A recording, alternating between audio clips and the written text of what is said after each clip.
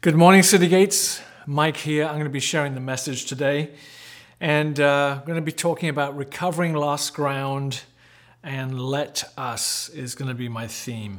And you'll see the passage of scripture I'm talking about. So, we continue to be gripped by the devastating scenes in Afghanistan and the unfolding tragedy in Haiti. And so please, can we continue to pray, genuinely pray for these world events and give generously to assist the earthquake victims through our connections to Compassion Canada. These are genuine crises that are playing out in real time before our eyes. And as Tom and Corey so passionately shared last week, the temptation to turn away and ignore the plight of these people must be resisted. We have to be diligent in maintaining prayerful and financial aid wherever possible. Life and death situations like this don't require you to manufacture a sense of urgency if you're caught up in the middle of something as dramatic as this. The closest I've been to this is not me at all, but my sister-in-law and brother-in-law, Edwina's sister and husband, were emigrated into Canada and they were living in Dubai, had to go to Kuwait to get their paperwork finalized. They arrived August the 1st, and August the 2nd, the tanks rolled in to Kuwait as Iraq invaded. And there was about a process of a month that it actually took them, including a trip through the desert of Iraq itself, often at gunpoint, at these different checkpoints that they had to get out of the vehicle at. They were in a broken down bus, no food, no change of clothes. Ended up at the Turkish border for 2 days, sitting on the ground, no food, 1-year-old baby with no milk, and I ended up having to drink water from a pipe that was dirty. Just a horrific situation. And ultimately, in their pleading, Turkey opened the border. They were able to get through. The Indian consulate was there and gave them a whole $10 each. And it ended up being a dramatic but happy ending. And so, it could easily have gone the other way. And so that's the closest I've been to a scenario like this. And I spoke to my sister-in-law actually this morning, and she said watching those scenes in Afghanistan has reminded her of that experience that they had. Now, I'm not going to apologize for the fact that we live in the West, especially in a great and stable country like Canada, that gives us a great standard of living. It's easy for us to feel guilty about that. But Acts 17, I think, speaks of the sovereignty of God in us being in the right place at the right time. So God chooses the boundaries of where we live for the purpose of us being his instruments to reach out to others. And so, I don't think we should feel guilty about where we live. However, the freedom that we have as in the West carries with it its own snares and carries with it its own dangers. And I don't think we should be ignorant of those, especially in the context of being a Christ follower. So in kind of this is the context of which I'm talking today from Hebrews chapter 10. I will read the passage that I'm going to cover from verse 19 to 25, and then we'll get into it a bit. Therefore, brothers, since we have confidence to enter the holy places by the blood of Jesus, by the new and living way that's opened for us through the curtain that is through his flesh, and since we have a great high priest over the house of God, let us draw near with a true heart in full assurance of faith, with our hearts sprinkled clean from an evil conscience and our bodies washed with pure water. Let us hold fast the confession of our hope without wavering, for he who promised is faithful. And let us consider how to stir up one another to love and to good works, not neglecting to meet together, as is the habit of some, but encouraging one another, and all the more as you see the day drawing near. Ryan did a really great job last week talking about how this is a defining moment in many ways for City Gates, specifically as gathering restrictions have been loosened. I won't say lifted, but loosened. And so as a church leadership, we're asking God what that means for us going forward. We have learned how to be an online church during COVID, and small groups, I think, have allowed us to experience some level of Christian community as a complement to the online experience. But now we're looking to regain lost ground as we move to larger corporate gatherings again. And while the sense of urgency we have is not going to compare with the ones I talked about earlier or they're experiencing in these other countries, I think it is more important that we probably think it is that we prioritize regaining lost ground. The context of the passage I read in Hebrews chapter 10 is a detailed and lengthy discourse on the difference between the old and the new covenants. That's what's so fascinating about Hebrews. It really lifts up the hood and lets you look under the hood at God's plan from a larger level. The difference between living under the law of the old covenant and its requirements as against living as a Christ follower under the new covenant. And so from the time that God created Adam and Eve, our parents, and they chose to disobey God and become the masters of their own destiny, mankind has had a sin problem. And the pathway back to a relationship with a God who hates sin included a covenant that he made with Israel that demanded visible sacrifices demanded visible reminders of their sin in the form of blood sacrifices. Hebrews details those sacrifices and summarizes God's requirements under the old covenant in comparison with his new covenant. So if I was going to summarize why sacrifices were important, symbolically, I would say, this animal died so that I may live. That would be the mindset of those that were in the sacrificial system. This animal is dying so that I don't die. It was a replacement for them.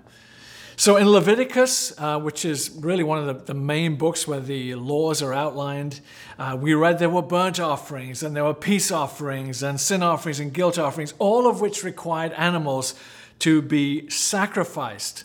And the holiest day of the year in the Jewish calendar is still Rosh Hashanah, the Day of Atonement. And then in the Old Covenant, under the Old Covenant, the high priest at that time would offer sacrifices specifically on behalf of the sins of the people. But we may be more familiar, just from a Christian standpoint, on Passover. Because Passover was in some ways kind of resembles, that was the time when Jesus had the Last Supper on Passover, and so we may be a little bit more familiar with the Passover process. But during that time, as the Jews celebrated their deliverance from Egypt, they had to bring a lamb to the temple in Jerusalem, and depending on who you read, anywhere from 20,000 to 200,000 lambs were sacrificed in that one day as part of the Passover celebration or ceremony. It's hard to imagine that type of bloodshed, but I do remember when I first came to Canada and I got some kind of Joe job. I was earning like $5 an hour, and I was looking in the newspaper and saw an opportunity to work at Canada Packers. And Canada Packers was a food processing packing plant in the stockyards in the Toronto area, Weston Road, St. Clair area. And when I went there, I thought, well, I was probably paying about $10 an hour or something.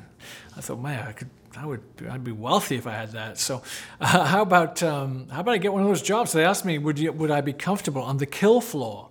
And I'm like, oh yeah, absolutely, super comfortable. But the reality was that in those days, when you got into the area of the stockyards, you could smell a disgusting smell, a smell of death. It permeated the whole area.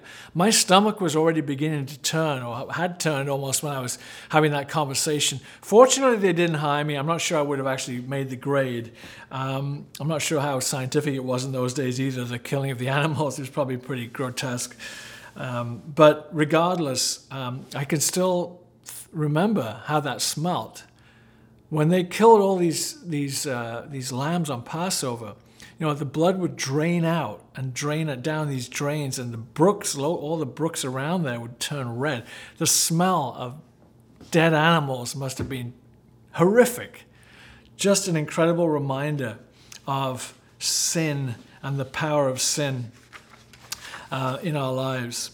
Now, the important thing to remember here is that as they were doing these sacrifices, they were not changing the sacrifice oars on the inside. The sacrifices, they simply satisfied God's demand. They reminded Israel of their sin, yet they also allowed them to walk free from the consequences of the sin for the next year. And then they had to repeat the pattern over and over and over again. Now, just visualize this lifestyle of sacrifice and laws and rules and regulations. Now compare this religious life, which some people say, as they counted them out, I certainly haven't, more than 600 laws that we can see in the Old Testament. Multiple annual sacrifices that include this trip to Jerusalem once a year. The author of Hebrews compares this entire religious lifestyle with the sacrifice of Jesus. And one verse stops us in our tracks. Hebrews chapter 10, verse 14. I'm going to read this from the New Living Translation. For by that one offering, he forever made perfect those who are being made holy. Read it again. For by that one offering, he forever made perfect those who are being made holy. When Jesus hung on that cross and said, "It is finished," the temple curtain that separated God from mankind was torn from the top to the bottom. The curse of sin was broken over mankind, and the multiple old covenant laws were fulfilled, and the system of sacrifices rendered obsolete at that point. And this one offering the offering of Jesus did not cover our sins for 12 months. It obliterated them. It absolutely drove them out of our lives for all those who put their faith in Jesus, and perfectly connects us to blamelessly to a Father as we start a life of transformation. So all of those sacrifices, all of those laws, Jesus, by one offering, forever made perfect those who are being made holy. Crazy, isn't it? And so with that framework, we look at this passage, and we want to kind of bring it home on some practical current day applications. So I'll start off with verse 19 again. Therefore, brothers, since we have confidence to enter the holy places by the blood of Jesus, by a new and living way that he opened for us through the curtain that is through his flesh, and since we have a great priest over the house of God. And I want us to notice here, before I go on, the language. It's we and us. The author is talking to Christ's followers together as he spells out both the privilege and the responsibility or duty of living under the new covenant. The earthly temple of the Old Covenant, with its structured layout and forbidden access areas to the Jewish people outside of the priesthood and the high priest, have now been replaced by a non-physical equivalent with a resurrected Jesus as our high priest. Remember, the high priest's responsibility was to minister to God on behalf of the people and to minister to the people on behalf of God. And so now we have confidence, based on that one sacrifice, to go to God directly, knowing that Jesus is praying for us and acting as our high priest and our mediator. Unbelievable. And so as we get into verse 22, there's some well-known passages here for sure. Verse 22, let us draw near with a true heart. And then verse 23, let us hold fast the confession of our hope. And verse 24, and let us consider how to stir up one another. And so here's the deal. None of the let us exhortations are going to be practiced in isolation. They're not going to happen passively watching TV church. Even the most diligent prayer and devotional Christian will only experience a degree of what the author is exhorting us and exhorting the church to practice.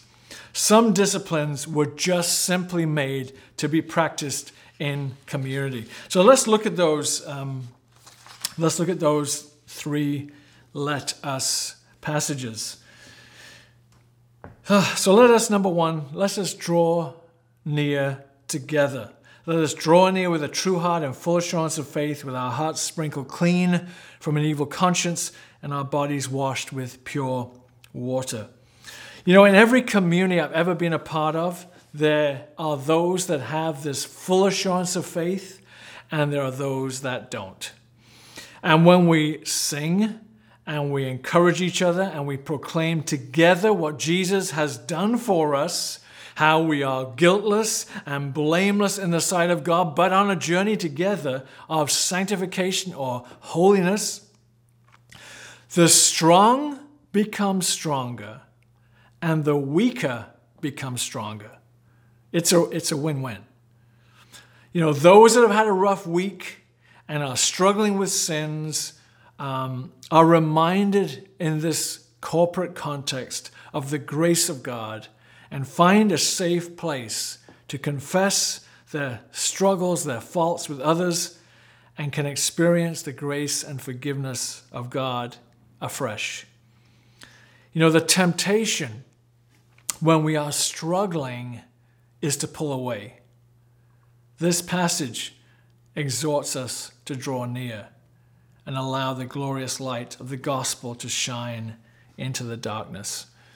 Over the years, I've been around the church a long time, and of all of the different elements, when I know somebody's struggling, it's not because I suddenly notice that their prayer life isn't as effective, or they're not reading the scriptures. Yeah, that's probably happened as well. But the first sign that somebody's struggling is a desire to pull away. They don't want to be around other people. Why? Because maybe it's a struggle they're not prepared to deal with, or maybe they're just enjoying it. But they don't want to be around the light that comes in a community. They don't want to answer difficult questions, so they withdraw. They go AWOL. And I've seen it for years. Obviously, try and go after people like that. Try and encourage them to come to the light. Come back into community. This is where you're actually going to get whole, experience wholeness. But more often than not, when they start sliding away, drawing near becomes harder and harder. So that's the first one: is draw near. Let us draw near together. The second one is let us hold fast together. Let us hold fast the confession of our hope without wavering, for he who promised is faithful. The NLT says this: let us hold tightly without wavering to the hope we affirm, for God can be trusted to keep his promise. Again, we sing together, we listen to the scriptures being proclaimed together. It reconnects us and it re-anchors us in truth. When somebody tells you to hold on tightly, it's usually because letting go can have devastating consequences. I remember, they don't have them so much anymore, but in England we used to have these very unsafe, what we called roundabouts. And there were these toys, or whatever, they're not toys, but in a playground they'd have this circular thing that would spin. Rough metal and kind of back in those days, like concrete playgrounds or whatever, not the cushy stuff, not nice foam and a little bit of wood chips that you have today. And, we would spin those things real quick. And if somebody did not hold tight, there would be some serious carnage. Blood usually, skin left in the vicinity. And so, we would say, hold on, hold tight, because if you let go, it's going to cost you some skin. And so I think when we say, let's hold tightly without wavering, we need to remind people, we have been made perfect through the sacrifice of Christ. But to be made holy requires us to hang on, to hang in, and not waver. And that is tough, if not impossible, to do it alone. And the final let us consider together, I've put. Let us consider how to stir up one another to love and to good works, not neglecting to meet together as is the habit of some, but encouraging one another, and all the more as you see the day drawing near. I've quoted this passage in the past, and it's almost like the default passage when somebody doesn't show up to church. People just say, hey, don't not gather. It's bad. But really, when you read it, that's actually the second part. The first part is positive. Is let us consider how to stir up one another to love and to good works. And so rather than jumping to verse 25, let's look at verse 24. The initial let us moment here is let us think of ways to motivate one another to acts of love and good works, as the NLT states it. So as a lifestyle, Christ followers should always be looking at how they can encourage other Christ followers to be authentic believers. And obviously that can only be done in person. You know, when we neglect to meet, as the passage goes on to say in verse 25, we eliminate the vital part of the Christian life that cannot be replicated by any other means. The author of Hebrews was writing to a church where some had made a habit of not gathering. And that not gathering habit has, in our case, been forced on us by a pandemic. And now we have to redevelop the gathering habit with a sense of urgency as we need to, and we must regain lost ground, because world events should give us the heads up that the day is approaching. So we don't have a sense of urgency that's being imposed on us the same way that those in Afghanistan or Haiti or some other nation in crisis would have. We need to look and examine the times and seasons that we're in and recognize that the scripture's telling us, that we need to together hold on, consider how we can motivate each other to keep going in the midst of difficult times, and encouraging each other to avail of the privilege of being a New Testament Christ follower, the ability to go to God together, to go to God alone, to go to God and pour our burdens out to Him without it costing us our livestock and multiple trips to Mecca, so to speak. We need to realize that we have had ground taken away from us, and there must be a sense of urgency for us to regain the ground that we've lost. When we started doing the watch parties at the Waypoint, at the beginning, candidly, it felt a little bit optional. It felt like, well, we're going to try this, and we were experimenting, but it almost felt like, if you can make it, join us at the Waypoint. Otherwise, we're still going to be running our service live and in person, streamed out through the internet at 10:30. I want to kind of just raise the bar here a little bit. Watch parties are not designed as an alternate to the Sunday morning service, watching it at home. Watch parties are now the way that we do church together. Yes, there may be a situation where you're sick or something's happened or it's unavoidable that you have to stay home at that point. Yes, of course you can watch church. And we're still streaming out because people have come to faith through our online platform. And we will, at some level, continue doing that. But that's not for us. Many people have reasons why they can't join us. And they'll say, hey, I'm going to come. They have reasons. As somebody once said to me, that is a reason, but is it the reason? And I think for most of us, if we're honest, I'm going to speak about myself candidly. I kind of liked being more relaxed. I kind of liked the fact that I could, get up, do my thing, my workout or whatever, and, do the prayer online, and then relax and have a coffee and watch the service. But if I'm really honest, I have to say I really wasn't completely engaged a lot of the time. I found it hard to be engaged. I wasn't really singing. It's more of a spectator sport.